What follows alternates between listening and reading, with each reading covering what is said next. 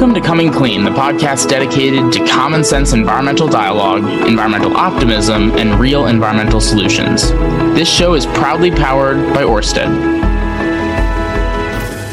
Welcome back to Coming Clean, the podcast with your host, Benji Backer. I am so excited to have on this episode one of my additional favorite people. I just keep having some of my favorite people on these shows, which are also some of the coolest people who are working in the sustainability space, but this time from a totally different perspective than often what we hear from, and that is from the chef cooking world, Andrew Grub, who has become a fast friend over the last couple of years and somebody I've gotten to know and who spoke at our ACC Summit last summer. But he's a famous chef who's been featured countless times on the Food Network, Cooking Channel, even ESPN. You know, who knows? He's been everywhere. But he's also famous for posting FOMO. And what I mean by that is food that I'm missing out on. I know that the acronym doesn't really line up there, but he posts a lot of food that make you jealous that you're not with Andrew in that moment on social media. And on top of posting great pictures of food that he makes, he's the founder of numerous restaurants that have that food, as well as charities, and a lover of the environment as well. Andrew, welcome to the show, and thanks for being here. It's an honor to be here, and thank you so much. And if anybody does have that fear of missing out, just swing on by the restaurants, and we'll give you the Benji discount, 100% off. 100% off. Do I even get the Benji discount? No, because you've got to cover all the people who took the discount, so you got to pay triple. No. Well, that's why I stay far away from your restaurants. No, I would love to be there. I've never actually had Andrew's food, but he's actually agreed to cook for every single person at our next summit. Isn't that right? You got that 100%. And I joke, by the way, you always have the VIP seat here. Well, it's a pleasure to have you on because I know this is a topic that's near and dear to your heart and something that you've started to really talk a lot about. Again, I know you've talked a lot about it in the past as well. And it's just really an exciting time to talk about the intersection of food and the environment and climate change and just sustainability. It's been at the core of your work. I would just love for you to give a quick overview of kind of who you are, what you do, but how you've weaved sustainability into it. And then we can get into some of the nitty gritty. Well, by trade, I'm just a glorified dishwasher. I love food. I love everything about food. My mission is to get people to eat more of the right types of food, specifically seafood, which is a niche area for me, sustainable seafood, marine conservation, and the way in which we can somewhat vote with our fork. But I've got restaurants mainly now throughout California, moving a couple out of the state. I founded Slapfish, which was a fast casual multi-unit seafood restaurant group. Started that as a food truck in 2011, and then I sold it last year. And now we're expanding some of our other concepts and diversifying the portfolio. So I'm a food guy is really what it comes down to. Yeah, and you've really with Slapfish, and not to be confused with Snapfish, but Slapfish, you've really had a big focus on sustainability there.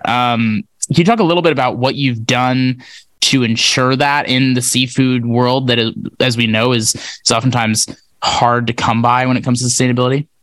Certainly. And I think all topics and roads when it comes to sustainability leads back to the ocean, in my opinion. So seafood being a huge piece of that, because we're disconnected from this idea of environmentalism based on some general ideas and theories. But I think that when I can bring it back to the food, it's a lot more it's you can actualize it, right? It's a lot more relevant to people to understand it as opposed to it just being kind of an a priori concept. So when it comes to seafood, we import over 80% of the seafood that we consume. We export the majority of our seafood by way of the Magnuson-Stevens Act of, I think it was 1976. It is a federal requirement that our fisheries are managed to a maximum sustainable yield. So by that, from a regulatory perspective, we have the most sustainable fisheries in the world. And once again, we're exporting all of that seafood. We're importing under-regulated seafood. We have no framework for open ocean aquaculture because we feel like it's bad for the environment, yet 65% of the seafood we consume is farmed from overseas. So another level of hypocrisy where we say we don't want to do it in the States because it's not right, but then we import it when it's being done in a very unsustainable manner. So there's so many different nuances to seafood. But at the end of the day, and I'll go higher level, our per capita consumption of seafood in the U.S. is one of the lowest in the world when it comes to developed nations, 16 pounds per person. We consume like 95 pounds of beef, chicken per person, which we know actually have, in many cases, on a commodity level and kind of a factory farm basis, it's worse for the environment. And we don't consume any seafood. And it's my contention that because there's no real option for high quality sustainable seafood outside of a white tablecloth restaurant, and people are confused by seafood. So I've kind of made it my mission to, number one, make it more approachable and fun and not so mired in science and confusion, and number two, to get people to appreciate and understand more about how the seafood choices they make can lead to a much better environment, but more so future for not just fishermen, but for all of those of us who are directly or indirectly connected to the ocean. I love that. I would love for you to expand on the fault of importing all this seafood, and I think that it's a perfect case of NIMBYism, not in my backyardism, of we don't really care where it comes from if we don't have to think about it. And even though we've somehow heightened the interest in where our food comes from, it still doesn't seem to have pierced through. Can you talk a little bit about some of the horror stories that you've either firsthand seen or know about from what we're doing by importing seafood, and then give a contrast of what happens in the United States that isn't like that? Certainly. And that's a great question and a great point in terms of the NIMBYism, because that's exactly what it is. When we buy seafood, it is farmed or caught by another country. It goes through the processor and then up through that kind of supply chain or chain of custody. There's not much transparency in that international chain of custody when it comes to seafood.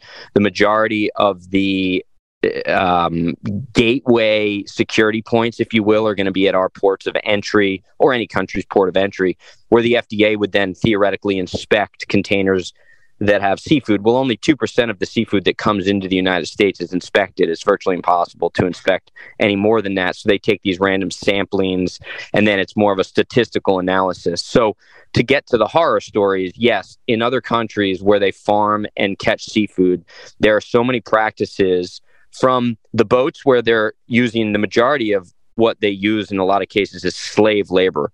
Number two, a lot of developed nations will buy out the rights to overfish underdeveloped nations' oceans, because every country owns the 200 miles out from their coastline. That's the exclusive economic zone. You can pretty much like lease or rent that out. And then they overfish another country's ocean, which totally decimates any of the artisanal fisheries that were there. And then number three, the chemicals they use on the seafood. I mean, we're talking like just dousing it in chlorine, malachite green, chemicals that are horrible. It's laden with antibiotics, not just trace. I mean, many times it's like first form antibiotics. And then the other element is that it is treated with carbon monoxide, which is legal. And actually, frankly, that's relatively safe, because what they're really doing is that they hit it with carbon monoxide to give it a nice red color. But the part that's not safe is that the seafood starts to turn brown. Let's take tuna, for example. The hemoglobin goes from red to brown as it ages, and then they hit it with carbon monoxide, and it gives it that beautiful watermelon color red that you think is healthy and safe, but it's really just turned seafood that's treated and painted from the inside, if you will. So all of these practices are disgusting at its, kind of on the surface level, but incredibly unsustainable through even the labor supply chain, processing supply chain, and then ultimately the effect that many of these fishing practices have on the surrounding marine ecosystem. But we bring it all in, and that's what we eat. But as you say, not in my backyard. We won't do it the right way. So I think a lot of listeners would listen to that and say, well, I'm never eating seafood again.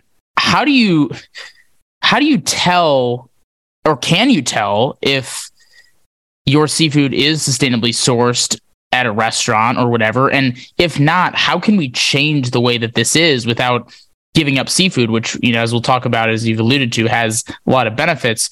How can we move forward like that? Well, you hit the nail on the head. So that's the paradox, right? And that's why typically I don't talk about those things publicly, because I don't want to scare people further away from seafood. We think to ourselves, well, heck, then if I hear stuff like that, I'm just going to eat chicken. I'm going to eat beef. hence the reason people don't eat enough seafood. So kind of my goal, and the way that I try and simplify this into 5 or 10-second sound bites, is buy U.S. seafood, wild or farmed. Farm seafood is not a bad thing. So first and foremost, if it's U.S., wild or caught, wild or farmed, you're good to go. And there's certification labels now that you can start to focus on, where they are actually certifying the chain of custody from best aquaculture practices, known as BAP.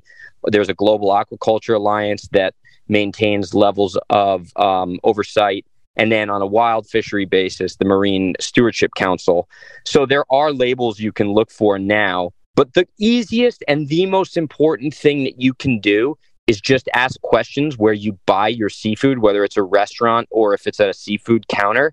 And if they don't know the answers and they're not honest or they're confused, it's probably not a good sign. It's really that simple. Over 75% of the seafood consumed in California is done so in restaurants. So that's where you got to kind of lean into the restaurant, understand and try and find out what restaurants are serving when it comes to seafood. But as mentioned early on here, it's U.S. seafood. I mean, we have the ability to feed, like they say, every single American citizen healthy protein just with our wild capture fisheries. And if we opened up our oceans to open, well-managed open ocean aquaculture, we could probably feed the world over twice with high-quality omega-3 laden protein. So where are we importing this seafood from for the most part, top few countries, and where are we exporting this to? And a follow-up question to those countries is, why are we exporting so much versus using it ourselves? They pay a prettier penny in other countries. If their per capita consumption of seafood is much higher, then there's a much higher demand for seafood. South Korea, Japan, China primarily. Like the spiny lobster industry here in California, they'll pay 3 times the price for spiny lobster because of the cultural significance, and it's they have a deeper respect for seafood in their diet than we do here in the States. And we export it, and then we import the cheap stuff. That's probably part of the problem with our food system here. The real kind of simple answer is that right there is that we just don't have the same level of respect for our seafood, so we export it. The imports come from China, Russia. There was this big thing in the Ukrainian crisis with Russia where they were trying to ban Russian imports, but all of the seafood was going from Russia through China, relabeling as processed and packaged in China, and then being shipped to the United States. It didn't have any effect on Russian seafood. And you think to yourself, Russian seafood, well, they're right up there by Alaska. So they're getting just that same high quality Bering Sea, cold water seafood, caviar, you name it. But then it's getting shipped around the world 9 times over, frozen 3 or 4 times and treated with chemicals in China, where they don't oversee and regulate things. It's all about the Juan or the Benjamins, and then they ship it back to the United States.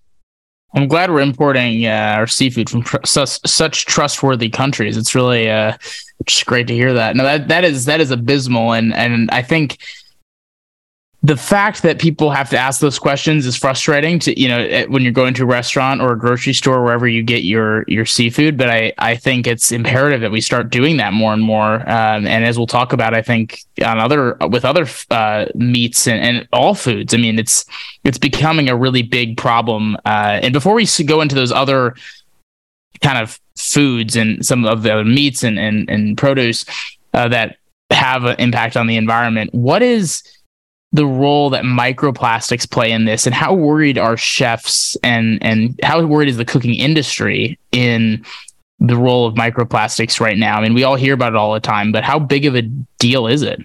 Well, I think we're just scratching the surface, number one. Number two, I don't think that it's actually a topic of concern for chefs and many of us in the industry, just because that's really low on the totem pole of concern, right? Right now, it's like financial feasibility, staying alive, staying alive financially, being able to serve food at the right price.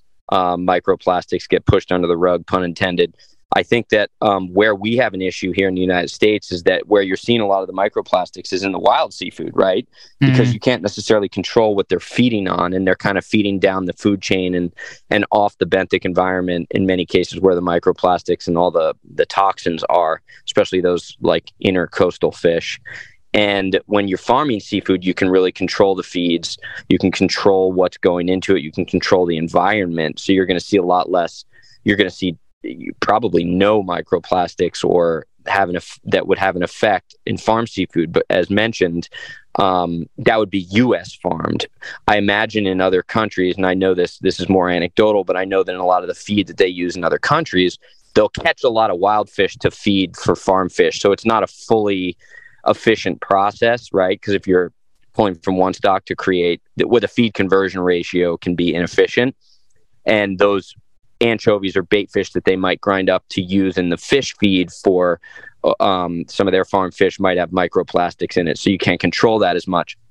Here in the U.S., we've done a lot with the feed study to find that in many cases, you actually don't even need to take wild fish to create fish feed to have a high omega output on a farmed fish. You can start manipulating proteins and just using, like, as crazy as it sounds, they were using feather feed in a lot of farmed fish like Kona Kampachi, and it's just as good. We waste so much food and so much protein in the United States that if you just threw all of that into like fish feed in aquaculture, you would actually have a pretty sustainable industry. So those are my general thoughts on the microplastics in the seafood. I'm sure we'll learn more about it in the coming decade. So this is probably going to seem backwards to a lot of people that farmed seafood is oftentimes better for the environment than really any other. I mean, I would think of a lot of people would think the opposite. And what I'm hearing is that potentially farmed seafood is maybe at least short term one of the best answers we have. Is that right? Yeah, 1,000%.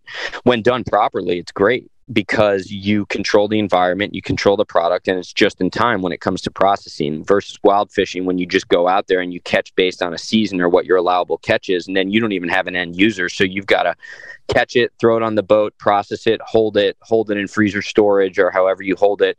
That's very energy inefficient, even just from an electricity perspective. And then you've got to figure out who you're distributing it to. With farm fish, I can harvest it based on the demand or the purchase. Wow. Yeah, I mean, PETA is not going to like that, but other than that, I think pretty much anyone would get behind that idea right there. That's pretty cool, and something that I think more people should know. I mean, U.S. farmed seafood, U.S. seafood in general, obviously has a much better environmental impact, but also is a lot safer for your consumption. And interestingly enough, that's a trend in a lot of the environmental conversations right now, whether it's energy and getting our energy from the United States, whether it's getting our batteries for electric vehicles or whatever it is. American sourced products and food are oftentimes a lot better. And hopefully we get into that with the next topic that I want to go to, which is kind of the role of veganism and other meats. You are, an ardent supporter of being pro-meat. And, there's a lot of people in this country that have been skeptical of the veganism trend or the trend that's been kind of put on us in a lot of ways. What is your stance on veganism in general, and what role do you think it has going forward? I have no problem with veganism, plant-based foods, and having your diet kind of revolve around that. I think that it's, I really don't. And I don't like how people kind of, shun people who don't eat meat. The problem I have is when you actually start to replace proteins with highly processed, meats or lab-based meats, manipulated proteins that are incredibly high in sodium and saturated fats. And also, I think can genetically change our makeup over the years. Some of what's happening in labs is just so, it's all done under the veil of trade secrets and trademarks and this and that. But I just don't think when we play God and manipulate foods that it's good for the marine, not the marine, but the generic kind of biodiversity of the ecosystem or just humanity in general. So I'm a huge proponent of eating a lot more diverse vegetables and legumes. I have a concept called Butterleaf that's a celebration of vegetables for meat eaters, I call it. no alternative proteins. It's just like, hey, let's move some of these side dishes to the center of the plate. But once again, I think this idea that meat and proteins are leading to climate change, and they want to shut down and highly regulate, manipulate those industries, I think that's a huge mistake. And I don't firmly believe the intention is good. Yeah, what I really like about that is that it's a very balanced approach there, which is that you have no problem with it. And in fact, you think people who decide to do that have like potentially a great decision in that. It's just that the way that's being done is very damaging in a lot of ways, and that people who are being told that it is oftentimes healthier or better are missing a lot of the context and the information there on some of the things that they're consuming. Obviously, there are some really good things for you in the vegan world, and that's definitely worth pursuing. But I think that the level of processed foods in that space now, and where that is coming from, and a lot of the information that's been unveiled about how sketchy it can be is sketchy. And I grew up in a family of vegan vegetarians. I was really the only person who ate meat in my family, and I saw firsthand that it's very, very easy to do it in a way that is healthy and good for your body. And there's also a way that it's not good. And I think that not good part needs to be put out in the open more, which is honestly, those aspects are the ones being pushed. Before we kind of move to the role that meat has right now, can you quickly dive into, I think we can all agree that there are some really good aspects of veganism and like just eating fruits and veggies and legumes and all those things. Can you talk a little bit about what some of the problems that you have seen have been from the more lab process side of things, and what should people be aware of in a general sense that maybe they aren't yet if they haven't seen those facts? Well, what's making up the protein composition are these kind of plant proteins and other ingredients that really come from big agriculture, right? And, we've known that big ag has issues with their, monoculture, pesticide use, Monsanto, soil erosion, all the water kind of pollution from any of the constant fertilizer runoff, and it's only going to exacerbate those issues to try and create that protein in the form of fake meat. Now, I'm a huge proponent of regenerative agriculture. I think that there's a way in which we can kind of have open grass-fed meat available to more people. We should probably cut down on our portions. We don't need like the old 96er at every meal, and our obsession with kind of this corn fed meat is creating an imbalance of omega-6 fatty acids in our diet. It's all about, right, we point to one thing and say, look at this cost benefit, and there's always equal and opposite offsets, and culture drives so much of this policy, and culture drives this conversation. And in many times when culture is driving these conversations, we're losing sight of the big picture and the cost-benefit analysis, and we're typically just focusing on the marketing element, or there's secretly somebody behind the scenes trying to make a lot of money off of it. And, for those of us who have work a ton and have lives and families, it's hard to read below the headline. But the real takeaway here is that we've got to be careful about putting too many of our theoretical eggs in one basket and creating this kind of monoculture, as I say, where if we're producing so much soy, right, and these commodities, and it's in all of our food, if there's an issue or an imbalance in our diets, like we're all screwed, right? And then you have these crazy medical costs that then drive up the insurance costs, and then those become the biggest issues in America. And then the insurance debate drives everything. But I talk about the omega-6 to omega-3 ratios and all of the issues that come along with that, from hypertension, diabetes, obesity, the Western diet. That comes from not just meats and omega-6 fatty acids found in the feeds, processed and soy foods, and corn. It's all processed foods, exactly. Seed oils, right? So anytime I start to see like big ag and big corporations pushing behind one product to take over and be the panacea or the like silver bullet to any of our issues, I never trust it. And that's what we're starting to see now with alternative meats, lab-grown meats, plant-based meats, eat the bugs, those messages that we are joking about on social media all the time. Yeah. But there's something behind them.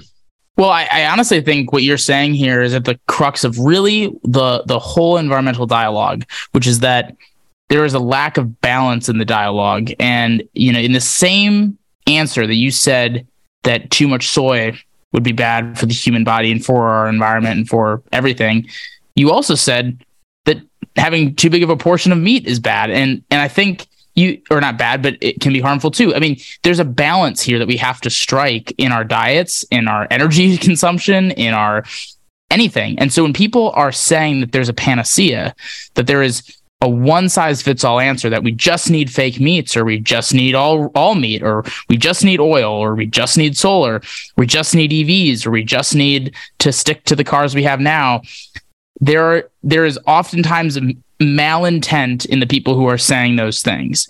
And there's oftentimes an incredibly the outcome of that malintent is actually worse than the malintent itself, because it has massive, massive implications on society. And just like anything in life, it's not as easy as saying that we need to do just this or just that. And in the food conversation, I hear that so much, that you can't eat red meat, or, there's people on the far other side of it that say, we need to eat as much red meat as possible. Only red meat, only red meat, only red meat. And I think anyone who's looking at the facts would know that neither one of those sides is true, but those are the sides that get the domination part of the conversation. And I wonder, before kind of we go too far in one direction or the other, how do we start to restore that conversation when it's so difficult to have a balanced one, especially on food, when people get so defensive about it so quickly?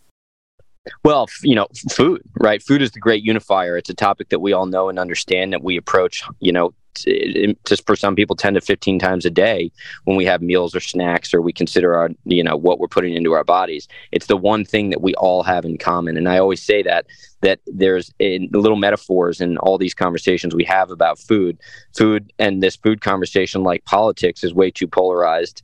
And there are, there's balance in the middle. And one example that I'll use as well is, we look at Alaskan wild seafood. Everybody celebrates Alaskan seafood. It's the greatest seafood in the world. It's written into the Alaskan Constitution that their wild seafood is going to make up the majority of their economy. It's the backbone of their brand. Well, did you know that 70% of Alaskan seafood starts off in hatcheries? Right? And then it's released into the wild, and then they come back for their hatchery runs. It is the perfect combination of farmed and wild. I call it wild raised, because the act of starting it in hatcheries, that is farming by its very definition. That is aquaculture. That is farming. Right, that helps refurbish the population as well. Yeah, it's stock fortification. Mm-hmm. They did a program here in Southern California in the 70s or 80s with white sea bass, the commercial fishery for white sea bass. Beautiful fish, delicious fish, was way overfished before they started doing the proper statistical analysis, which kind of led to that Magnuson-Stevenson Act. And we now, the fishery, after stock fortification, doing exactly what I just described, it's at its maximum sustainable yield. It's the most incredible success story. And it's a combination of farmed and wild. You go to the seafood counter, it's labeled wild. If you go anywhere and you ask about Alaskan seafood, it's wild. When I post that I celebrate farmed salmon on Twitter, I get completely beaten up by everybody, all the commercial fishermen talking about buy Alaskan seafood. And then when I tell them that it starts off in hatcheries, crickets, and it doesn't have to be that way. Right. So that's an example where in food, we can see that where the balance actually will lead to a better outcome. And we don't need to be so mad at each other, because from a culinary perspective, I'll close with this. A Pacific seafood, Alaskan seafood, which is a Pacific salmon, versus Atlantic salmon, which is totally different species, are completely different culinary outcomes. So the same way I would serve a sardine differently than I would serve a mackerel, I would never interchange them. To me, Atlantic salmon and Pacific salmon are two totally different fish. They're part of the salmonoid family. So I use Atlantic salmon. One is worse than the other. Pacific salmon tastes a lot better than Atlantic salmon. Just got to say that. Well, so I actually agree when cooked, but from a sushi perspective, I want the fattiness of that Atlantic salmon belly, right? Like if I'm eating it raw. You're way too balanced here. I need you to be more Pacific salmon only. I do love Pacific salmon, but it's not always available either, right? Right. So, and if I want to give if I want to be able to offer this highly rich omega-3 opportunity to somebody 365 days of the year, I'm going to have to pepper in some Atlantic salmon, right? Yep.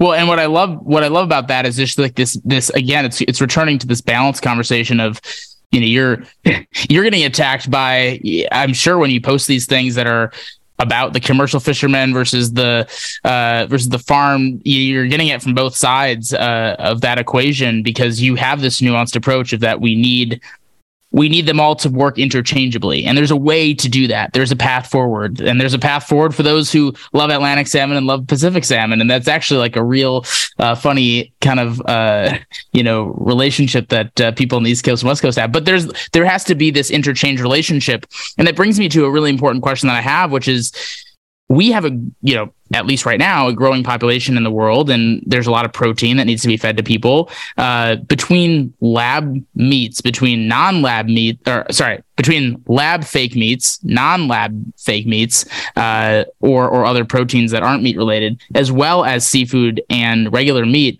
What do you feel like that balance looks like? If you had a crystal ball and you could go into the future, how do we feed protein to the entire growing world? And what could that look like at its core?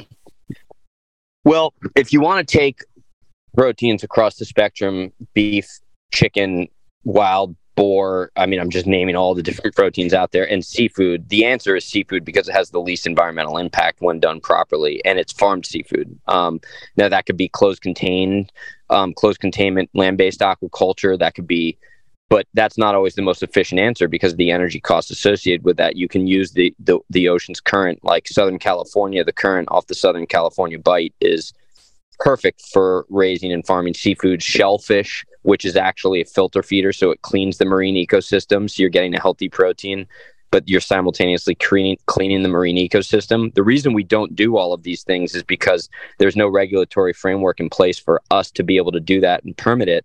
And we're so behind on it because of the varying interests, the financial interests. I always joke, I say, when does a developer or a contractor become an environmentalist? And it's when they build their house at the beach. So the answer, if you're asking me just kind of in a vacuum, how do we do it? That's exactly how we do it. And I think all aquaculturists, marine biologists, scientists, and food policy experts understand that, but nobody wants to step on the landmines of offending the people who are writing the big checks. It's a money thing. And over the years, as the government has effectively merged with kind of corporate America, we've lost focus on who's the policeman, who's kind of regulating this and keeping it safe, and who's writing the checks and who's making the money. Right.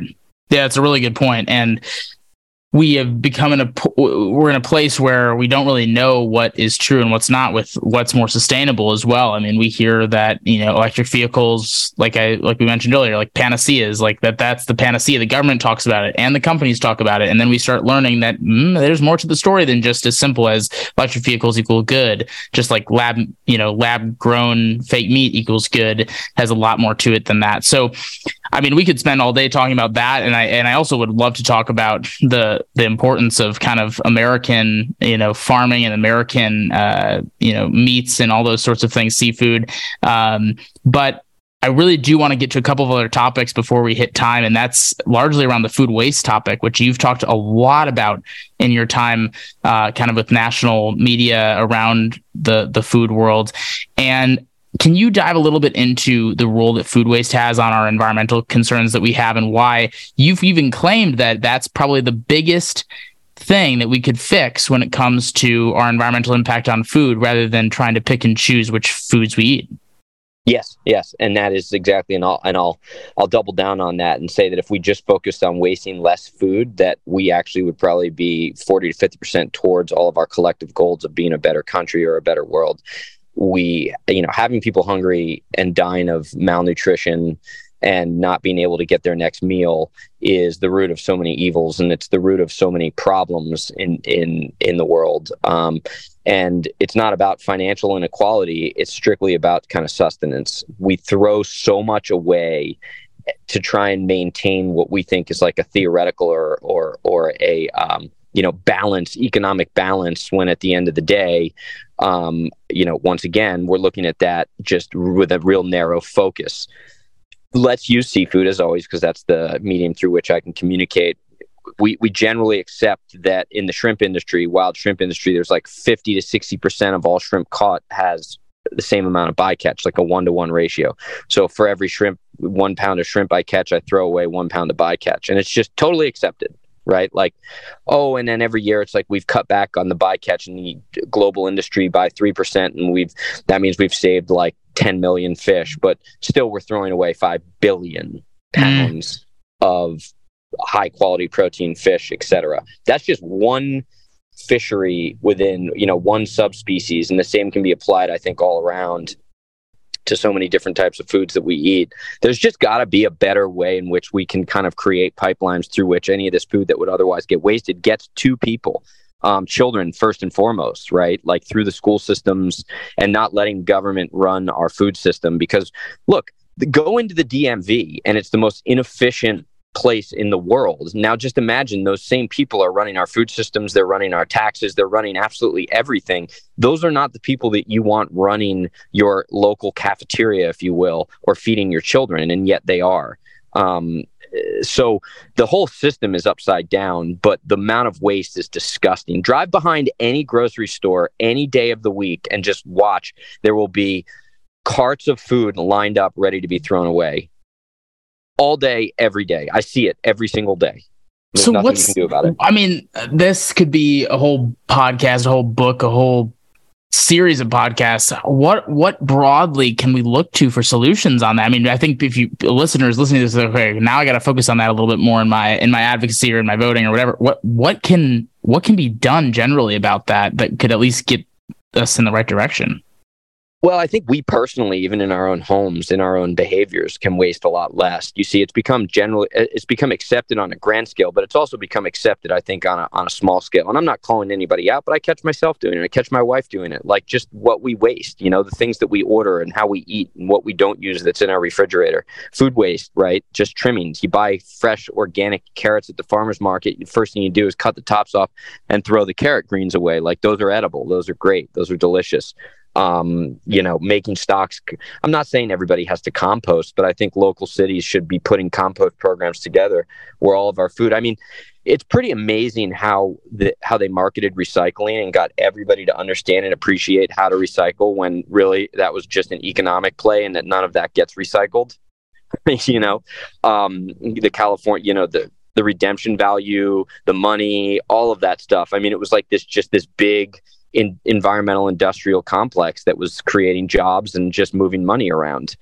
I think the intention was good, and the intention by the consumers is good, but we can do the same thing locally, and we can start in our own homes. That's all we can do is think local, because frankly, we're not going to no individual is able to make a massive change on a grand scale unless we start small. What I love about that too is it also has application to the rest of the environmental dialogue, that it's not just about these massive scale changes, and that they actually don't start changing oftentimes at that level. It needs to start from the bottom up and in our own personal lives. And that doesn't mean like, oh yeah, if you don't eat all your food and you throw it away, you're a horrible person. It's just like, let's try to make these steps in an incremental direction in a positive way. And the world starts to change. I mean, it's a narrative thing. It's a market thing. It's a consumerism thing. We buy a lot of food that we don't need. And so the grocery stores stock up and they have, a lot of intermittent demand, and there's just ways to be smarter about it. And there's ways for local action to happen. I mean, I think composting, especially in places where food can decompose or they have the facilities to be able to do it, that needs to be a far more talked about solution to even just climate change, with how much emissions go up based on food waste and how much they could go down if we responsibly, decreased the impact of food waste. So I love that you brought that up. I mean, what's the role of government in that food waste conversation? Deregulating.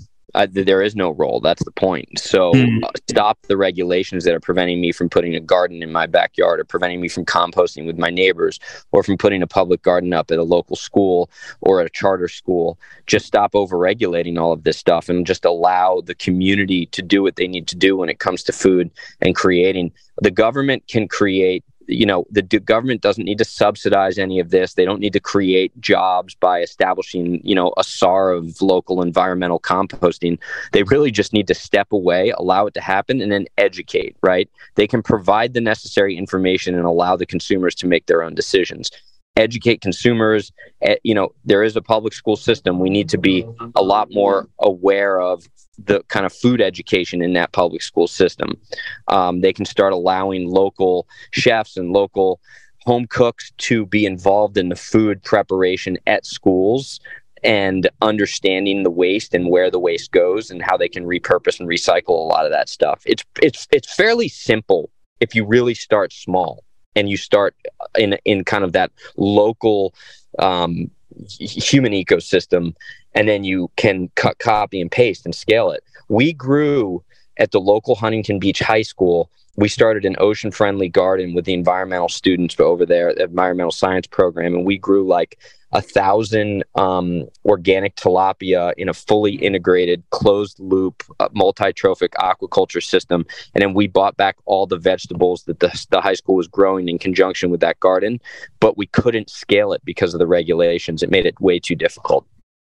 So I want to get to that in a second, and I think it's really cool that the high schoolers and you were able to team up on that. I love that some of this stuff is happening across the country. A couple years ago, I toured basically an experiment at the Texas A&M Agriculture Center, which is basically maggots that were eating and larvae that were eating food waste from the dining halls, and they avoided all the emissions because of that. And they also fed those larvae to chickens, which were much higher and rich in protein, so they'd have to feed the chickens as much. And so there's this, and those are the sorts of things that we can start doing at a much more local level and not have to worry about like changing the whole world all at once. The last question that I have before we actually have to get to the rapid fire questions, because we're up on time, is you mentioned the regulations holding you back in California. What has the regulatory structure in California done to prevent sustainable action in the world that you've worked in? And what keeps you in California, first of all, but like what can California and other states that are like that serve as an example for us on when it comes to actually harming the environment with the way that they're operating? We're in the middle of an egg shortage right now. Prop 12 in California basically prevented farmers from raising a certain number of egg-raising chickens because they wanted to give in a couple extra inches, which I agree in principle with creating a more humane space for establishing some of this kind of agriculture and specifically when it comes to poultry and raising poultry.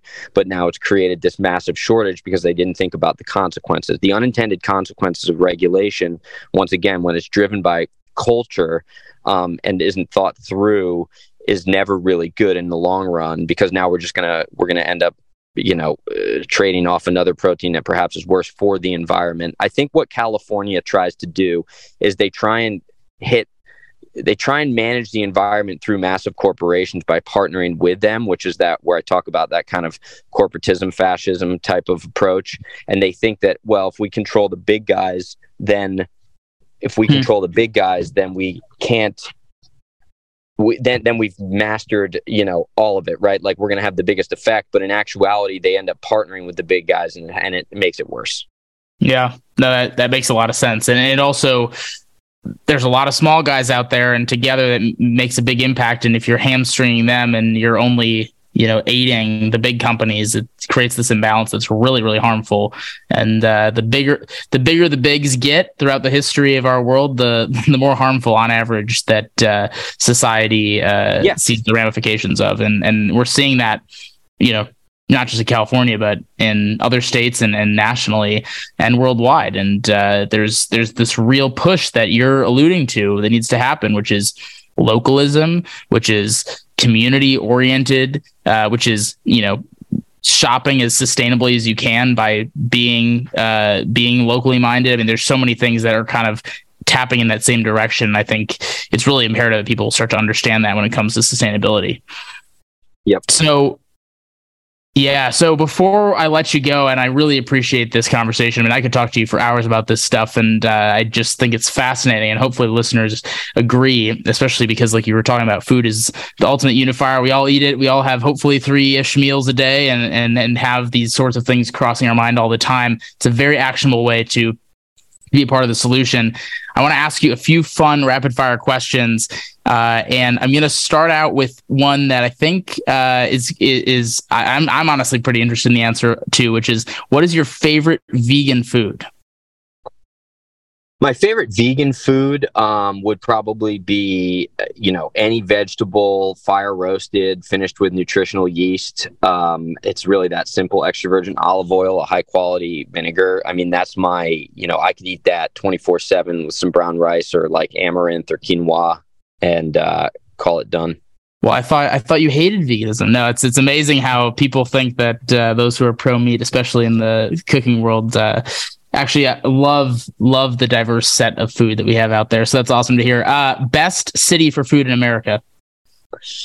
Ooh, that's a tough one. Probably somewhere in middle America, right? Like granted, I love, foods in Portland and American regional cuisine all over, but there's a lot of stuff in the Midwest that you'd be shocked about. Wisconsin, St. Louis, some of these middle American cities that have a lot of Eastern European culture, European culture that has been steeped into generations of what they do from a culinary perspective with a lack of real ingredients. But if I had to come down and, now I'm giving homage to some of those lesser known states, but at the end of the day, it's New Jersey. New Jersey's the best food state.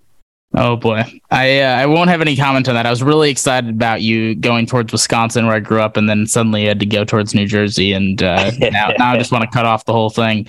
All right. Best city for food outside of America? Oh, and I apologize. You said city, and then I went state, but then I'd have. That's all right.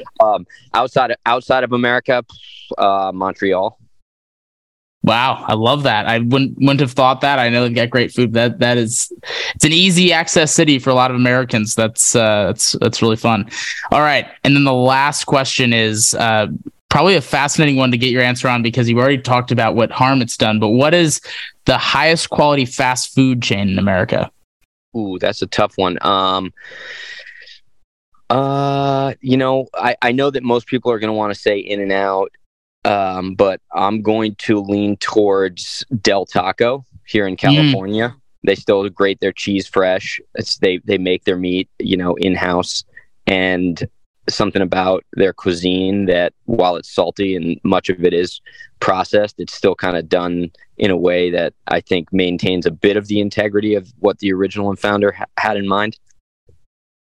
That's awesome. Well, I have not had Del Taco yet, so when I'm in the area near you, I'll have to have some of your great cooking maybe after a meal at Del Taco later, so that I can start at Del Taco and end with yours. But I really appreciate you spending time talking through these issues with me. I really would love to have you on again to talk about some of these other issues, especially around energy and some of the things that you've had to deal with the gas stoves and electric stoves, as well as some of the deeper dives into the role of different meats in the future. There's so many topics to dive into, but I'm so grateful for what we dove into today. You're such an important voice in this, just because you bring such a balanced approach into a world where it's so personable into all of our lives as to what we do with our diets going forward. And I truly am excited for the increased role that you will have in this conversation going forward as well. So thank you for being here. Thank you so much for having me. I appreciate it. We'll look forward to cooking for you soon. Awesome. I'll be there. And before we jump, the Coming Clean podcast is grateful to be powered by Ørsted, a wonderful company strengthening America's energy security with reliable and domestic clean energy. Through its integrated renewable energy solutions, Ørsted is creating American jobs, investing in American communities, and driving American innovation, all while preserving our country's natural habitats. A clean energy future truly connects us all, and Ørsted is helping lead the charge. To learn more, visit us.orsted.com.